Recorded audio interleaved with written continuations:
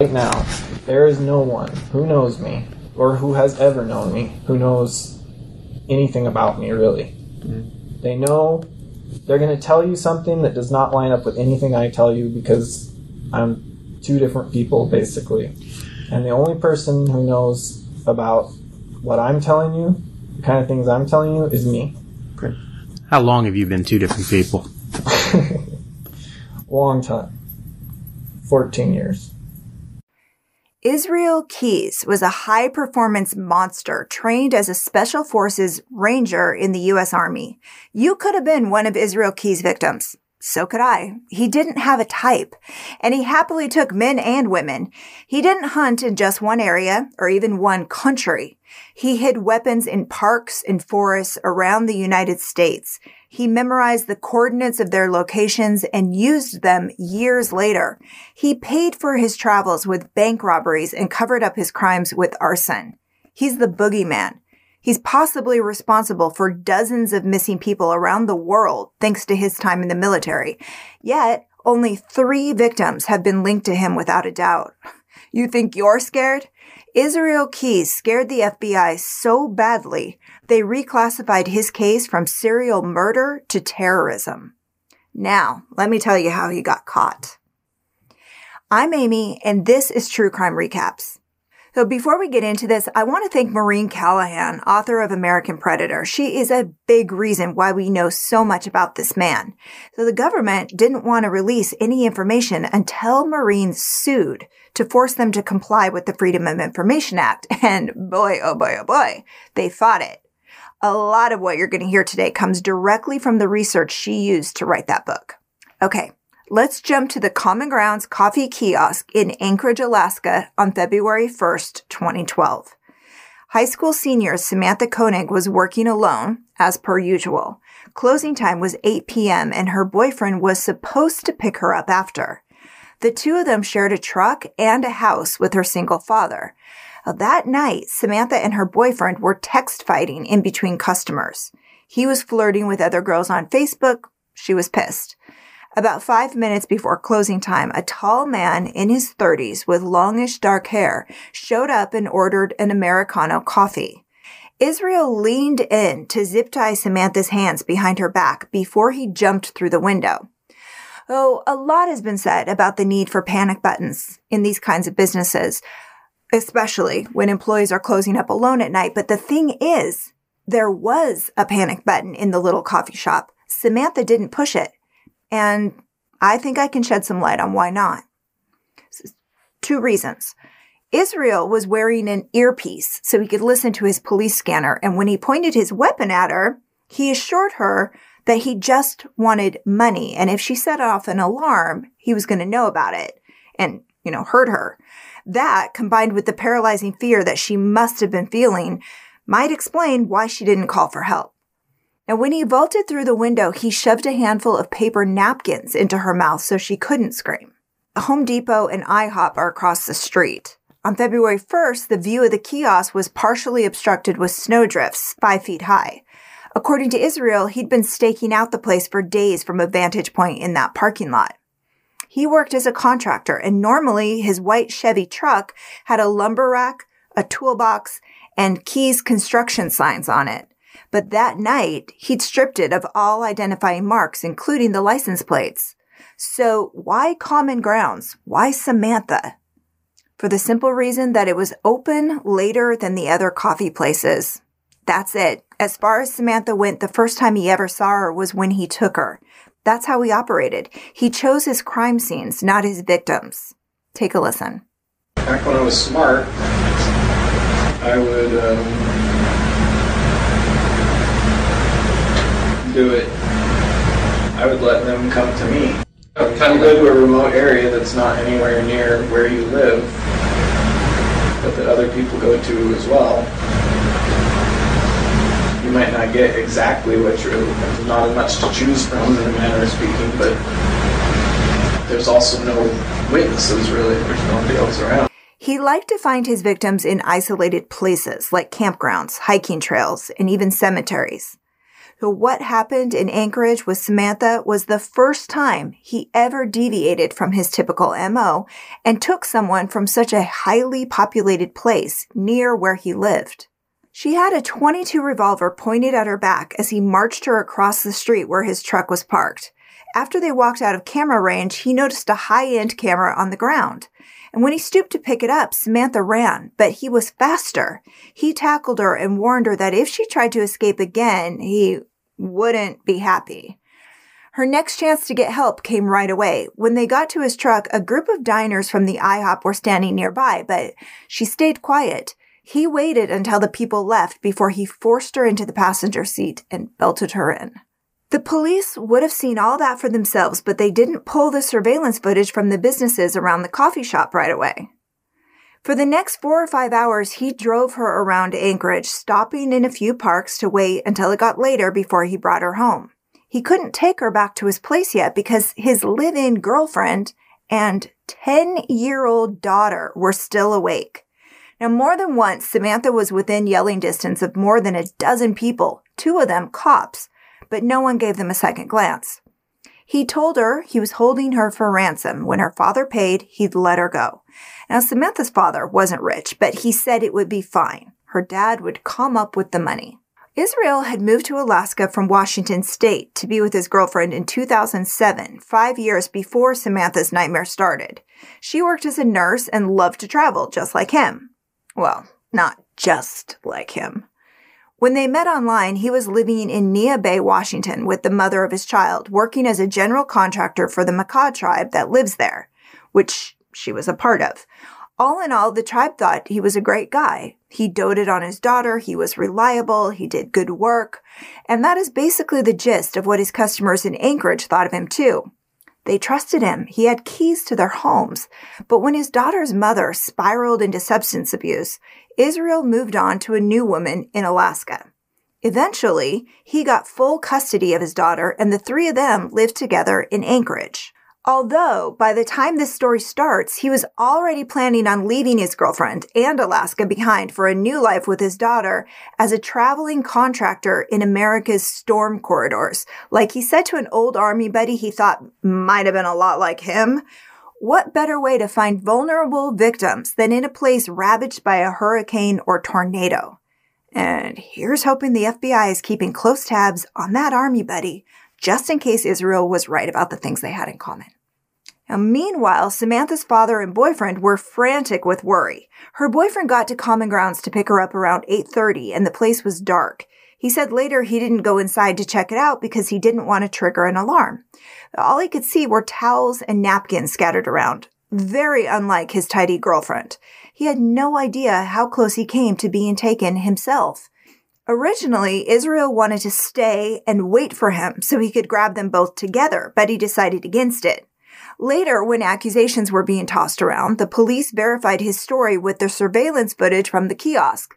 But they didn't keep watching the rest of the night's footage because if they had, they would have seen Israel come back to Common Grounds around 11 p.m. He'd forgotten to take Samantha's phone, and he wanted to lock the place up. That way, it would look like she'd robbed the place and left on her own, which is exactly what the police thought at first. His ability to predict law enforcement's response accurately was what made him so brazen he had no problem kidnapping his victims from public places or even in broad daylight. But, like I said, this business of taking someone where he lived, that was new, and he was already making mistakes. When he grabbed her cell, he picked up some zip ties he'd left behind, and he straightened the place up a little, all in the name of creating the illusion that she'd simply vanished with the $200 in the cash register. But then, as he was about to drive away again, he remembered another item he wanted, her car keys. At 11:30 p.m., he sent 2 texts from her phone, one to her boyfriend and one to her boss. Now, according to American Predator, this is what her boyfriend got. F you, asshole. I know what you did. I am going to spend a couple of days with friends. Need time to think, plan, acting weird. Let my dad know. Samantha's boss got a similar message at the same time. So after the messages were sent, her phone was turned off and the battery removed to make it untrackable. Israel did the same thing with his own phone. That was a rule of his, and he always followed it. By midnight on February 1st, 2012, he figured it was safe to take Samantha home with him. His neighborhood was well-kept and middle-class. Neighbors knew each other, but in Alaska, you learn to mind your own business, for better or worse. And that's what they did with him. Still, he left her tied up and covered with tarps in the back seat for about an hour, just to make sure there were no eyes on them when he walked her blindfolded into his shed. He always kept that shed double locked. No one in their little family was allowed inside. He'd prepped it with space heaters and a tarp laid across the floor for just this occasion. The tarp was a bad sign. The foam pad and sleeping bag on top of it, not great either. But Samantha was clinging to hope that her situation was only temporary. Israel sat her down and tethered her neck to the wall so she couldn't move. He got her address and PIN number and left her in the shed with the radio turned up loud, blasting heavy metal music, his favorite. When he got her to the house, he let himself into her truck, which was parked in front, and grabbed her license and ATM card. It was 2:30 a.m. on February 2nd, 2012. Now, maybe he made more noise than he thought, or maybe something more primal woke up her boyfriend and got him outside. But all of a sudden, the two men were staring at each other. Then her boyfriend went back inside, probably to wake up her father for help. That's when Israel ran. On his way back to Samantha, he stopped at an ATM to make sure the PIN she gave him worked. But when he got there, he couldn't remember it. He hadn't written it down. So he went back to the shed, got the PIN again, scratched it into the front of the card, and drove back to test it out on the ATM. By this time, it was after 3 a.m., and he was running out of time. Israel and his daughter were leaving that morning for a 2-week vacation. His girlfriend was going to meet up with them in a few days. They were all going on a Caribbean cruise out of Louisiana. The two of them were supposed to be in a cab by 5 a.m., 2 hours from now. It was split-second timing that seemed impossible. Like, who would take a woman hours before leaving on a trip? Well, he'd planned it that way. He thrived on little sleep and energy drinks because he was doing what he loved and he was only getting started. Now, when he got back to Samantha, he let her believe the ransom demand had been made and she'd be going free soon. He handed her a glass of water while he sipped on his own glass of wine. It was the hope that excited him, the hope and the fear, and he manipulated his victim's emotions so he got plenty of both. He made a big show of releasing her bonds, and then he grabbed her and used rope to tie her back up, tighter and rougher than he had before. The look in her eyes told him she knew it was over. He violated her twice, and when it was over, she tried to convince him to let her live. So 15 or 16 years earlier, in July of 96 or 97, one of his first victims did the same thing, but that time it worked. He was in his late teens living with his family in Maupin, Oregon, near the Deschutes River, when he decided to assault and murder a girl in one of the public bathrooms along the beach. It's horrifying. He hid in the bushes and waited for someone to come along.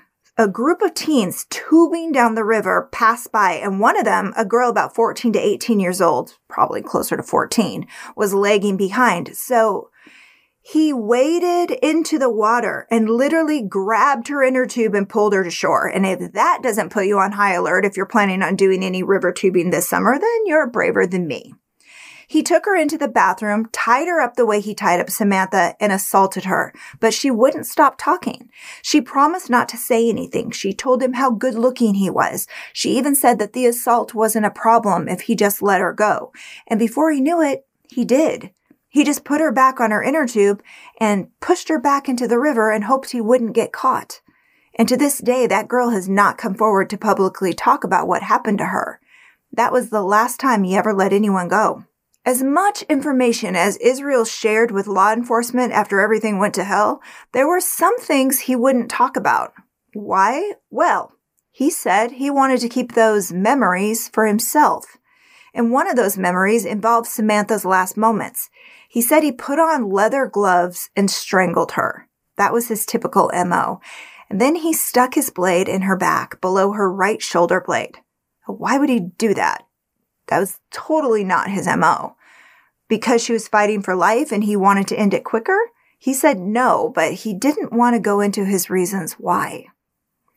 Regardless of his reasons, and unfortunately, I have not been able to stop speculating, which has caused many sleepless nights, but regardless of why, he took her life. And then he went inside and woke up his daughter because they had a cruise to get to. So while she was getting ready, he went back out and rolled Samantha up in the tarp, foam pad, and sleeping bag and put her body in the cabinet in his shed, and then they went on their trip. So I told you Israel liked to travel. Let's dig into that a little bit more. He was a fan of taking someone out in one place, then driving their body to a new place, sometimes hours away in a different state, and then getting rid of the evidence in yet another location, thousands of miles apart. He'd fly to one place, then rent a car and drive to yet another state, and he was always prepared. He buried dozens of equipment caches in remote areas around the United States. These could be stashes of weapons and or tools like shovels or Drano for getting rid of a body, cash, anything he might need to take a life. His caches were found in upstate New York and Washington, but there's plenty more out there. These weren't marked on any map. He remembered where each one was, sometimes for years before going back to use it. And he financed these trips by robbing banks. He's been linked to at least 2 robberies in Texas and upstate New York. In Texas, he burned down a house to distract emergency responders so he could rob the bank. Arson was a favorite of his, and he claimed to use it to dispose of bodies and destroy crime scenes. For this trip, this 2-week cruise vacation, he flew with his daughter from Anchorage to Seattle to Houston.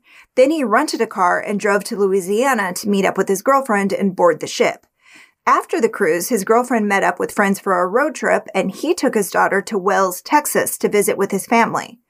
Well, thanks to a mandatory psych exam during his time in prison, we know more about his origin story than he wanted to share at first. His family was a sore point for Israel, and he rarely talked about them and never about his father. He was born into an extremely religious family in Cove, Utah on January 7th, 1978. He's the second of 10 children. None of the kids went to school or even had a birth certificate or social security number. They'd all been born at home. Back then, his parents identified as Mormons, but they were leaning heavily toward rigid survivalist tendencies. They even went further in that direction when they moved to Colville, Washington when he was a kid. They dropped Mormonism and joined a new church, the Ark. And if you're not familiar with it, the Ark is based on Christian identity theology, which basically means that any race other than white and any religion or church other than the Ark is subhuman. So think white supremacist times 100. At the same time, Israel was realizing that his evil urges were not what anyone might call normal. He was also coming to terms with his bisexuality, which was labeled evil by the church. So by 10 years old, he was following the psychopath playbook for the formative years. Stealing weapons, setting fires, breaking into homes, and of course, torturing pets. He bragged about being very good at sitting out in the woods for hours on end without making a move. If a hiker came by, it excited him to be able to watch them without them knowing. Ugh. The family lived in the middle of the woods, isolated from most of civilization. His father worked as an appliance repairman, but his dream was to build the family a cabin to live in. So while he worked on it, the family lived in tents for years with no electricity or running water. As the oldest boy, it was Israel's responsibility to take care of the family, hunt game for food, and help his father build their house. They made friends with other people in the church, although he was always a loner. As he said, quote, "I've known since I was 14 that there were things that I thought were normal and that were okay that nobody else seemed to think were normal and okay." Well, except for a couple of notable childhood friends. He palled around with the Kehoe brothers, Chevy and Shane. They were white supremacists about the same age as he was, and the two families both attended the Ark Church. Among their many other crimes, Shane did time for targeting police officers, and Chevy was linked to the Oklahoma City bombing and Timothy McVeigh. He was ultimately convicted for wiping out a gun dealer's family, including their 8-year-old daughter. So, that's who Israel Keyes hung out with as a kid. By the time he was a teenager, he left the church and declared himself to be an atheist. His father disowned him and later passed away in 2002. In the late 90s, the family moved to Maupin, Oregon. In 1998, despite the fact that he didn't have a social security number or a birth certificate, he joined the Army and was stationed at Fort Lewis near Tacoma, Washington. He also spent some time at Fort Hood in Texas and served in Egypt. By all accounts, he really took to the military and excelled at Ranger training. So author Maureen Callahan had this to say about his service. Quote, "In what way did the U.S. Army or the government help build a better monster? I've put in a request for his military file and only got back 8 pages. Now, what I learned later from getting the FBI witness interviews with the guys Keyes had served with was that he was a kind of super soldier, and he was also the most effed up guy they'd ever encountered. He scared the crap out of them." Every place he was stationed or traveled to during that time could have potential victims of his, including Belize, yet another place he liked to go, which had some important significance to him. He was honorably discharged in July 2001, the same year his daughter was born. And after she was born, he said it made him take a stand against hurting kids. Too bad his relationship with her mother didn't inspire him to stop hurting women. He got back to Anchorage on February 18th and staged an elaborate ransom demand. This next part is hard to stomach. He violated Samantha's body, and then he posed her with a newspaper he got from the trash dated February 13th. To make this proof of life look convincing, he braided her hair, a skill he'd mastered thanks to his daughter, and he put layer after layer of foundation on her skin. He sewed her eyes open with a 10-pound fishing line, held her head up, and took a Polaroid. He copied the picture along with a typed ransom demand for $30,000 to be deposited into her bank account. He left it under a sign for a missing dog named Albert. So this is the text he sent to her dad on February 24th. "Connor Park sign under pic of Albert. Ain't she purty?" She'd been gone for 23 days. He disposed of her body in pieces by cutting a hole through the ice covering Matanuska Lake, an hour away. He disguised what he was doing with an ice fishing shack that he set up around the hole. Then he headed to a parent-teacher conference for his daughter. Divers recovered Samantha's body about a month later in early April. For 2 weeks after her disappearance, Anchorage PD was sure she'd staged the robbery with the help of an accomplice, which is how they were describing him after seeing that surveillance video. It wasn't until they saw the other surveillance footage showing her attempted escape that they started to believe she'd been taken against her will. But that still left the question of what to do. And specifically, should her father agree to pay the ransom, or should they cancel her card and cell phone and force his hand? Keep in mind, they didn't know the picture was staged. I mean, not for sure. All but one person believed that she was alive. Now, finally, they decided to keep the bank card and phone active in hopes that it might lead them to her captor, and they were right. Before he sent that ransom demand, her account only had a few dollars in it. On February 29th, her father deposited $5,000 of the $30,000 ransom. Hours later, Israel was seen withdrawing some of the cash from an Anchorage ATM. The security footage from that trip to the bank would soon be on investigators' desks, and they kept watching the account for more withdrawals. They didn't have long to wait. A little before 10:30 p.m. on March 7th, another withdrawal for $400 popped up, but it wasn't in Anchorage. It wasn't even in Alaska. It was at an ATM 3,800 miles away in Wilcox, Arizona. The FBI analyzed the security footage for anything they could use to identify him, and they hit the jackpot. A 2012 white Ford Focus was seen in the background. The next withdrawal came an hour later in New Mexico. Both locations were right off Interstate 10, so they guessed that he would keep traveling that direction, so the FBI put out an alert for police along that route in Texas, knowing he was headed toward the little town of Lufkin. Israel was in that area for his sister's wedding, and by then his mother and some of his siblings were living in Wells, Texas, about 20 minutes away from Lufkin.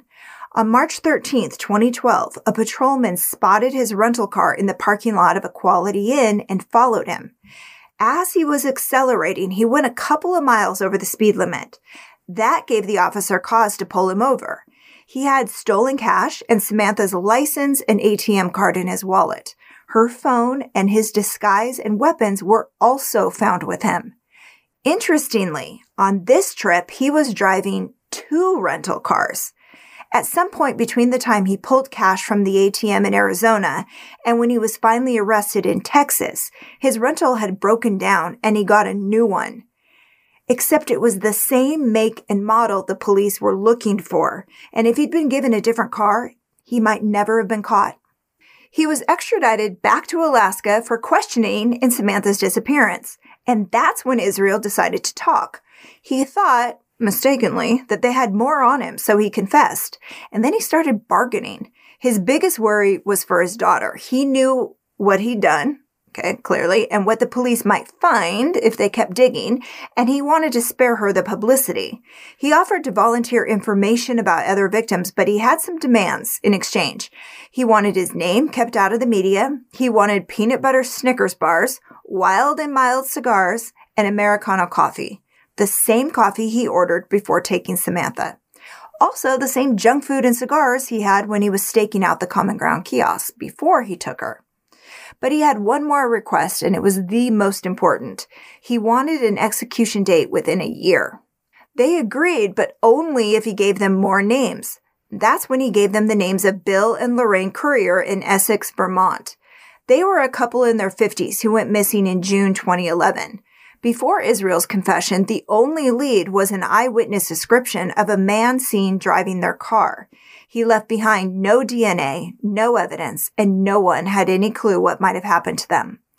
Israel had been on a trip to visit family in Maine, and he had a weapons cache he wanted to use in the Vermont area.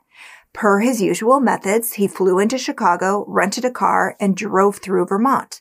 When he stopped in Essex, he went looking for a house with an attached garage and no kids or dogs. That's how he found Bill and Lorraine. He burst into their bedroom in the early morning hours, tied them up, and drove them in their car to an abandoned house he'd found earlier for that purpose. He planned to sexually assault both of them, but ended up using his weapon on Bill after he almost escaped. He violated, then strangled Lorraine. The couple lay covered in garbage bags in the basement of that house for over a year before it was torn down, and their bodies were unknowingly taken to the landfill. They've never been recovered. Throughout more than 40 hours of interviews, of which the FBI has only released a few to the public, over the course of about 8 months, Israel never once expressed any regret. The only thing that upset him was finding out he'd left a piece of evidence behind. Check out this clip. On the tray that holds the ammo in there, there's a perfect right thumbprint for Israel keys. Yeah, right. No, there is. I don't have the lab report. Wow. Uh-oh. So, more CSI stuff. Yeah, I'm impressed. Well, I'm disappointed in myself mostly, but I'm excited. He answered questions and offered information, but only as much and as willingly as he wanted. And as I said earlier, he wanted to keep most of his memories, as he called them, to himself. He only shared enough to have his demands met. When pressed, he offered a few vague clues about other victims. And for the sake of time, I won't go down that long and winding rabbit hole here, but I can recommend an in-depth podcast that devoted whole seasons to this case. It's called True Crime BS, and it's hosted by Josh Hallmark. Let's just say Israel's been connected to missing people all over the world, and some of them have become high-profile cases, like Maura Murray, who vanished from New Hampshire in 2004, and Lauren Spear, who went missing from Indiana in 2011, to name only 2 in the U.S. Based on his own research, he told police one of his victims was ruled an accident, and investigators are pretty sure that another one of his unnamed victims is this woman, 49-year-old Deborah Feldman. She might have been taken from New Jersey in April 2009 and transported to Tupper Lake, New York. Israel has confessed to robbing the bank in Tupper Lake, but what happened to Deborah, or if he absolutely was responsible for her, is something he wouldn't talk about. And then, suddenly, the whole thing was over. I told you he wanted an execution date within a year. Well, by his final recorded interview on November 29th, 2012, it was clear that was not going to happen. So Israel took it into his own hands. On the morning of December 1st, 2012, his body was found in his cell. According to the Anchorage Daily News, sometime after 10:12 p.m. the night before, he wrapped a bedsheet around his neck and tied it to his ankle. Then he cut his wrists with a weapon he'd fashioned out of a pencil and a disposable razor blade, which the guards had been told repeatedly not to give to him. On a surveillance video of the entire unit from a camera above the guard's desk 25 feet away, movement can be seen in his cell until a final jerk at 10:24 p.m.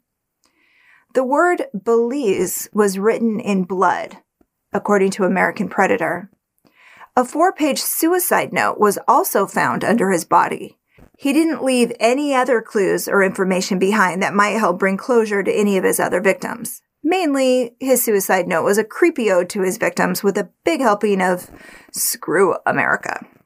One of the creepier lines, and there's a lot to choose from, but for me, the creepiest one was this: "Your face framed in dark curls like a portrait. The sun shone through highlights of red.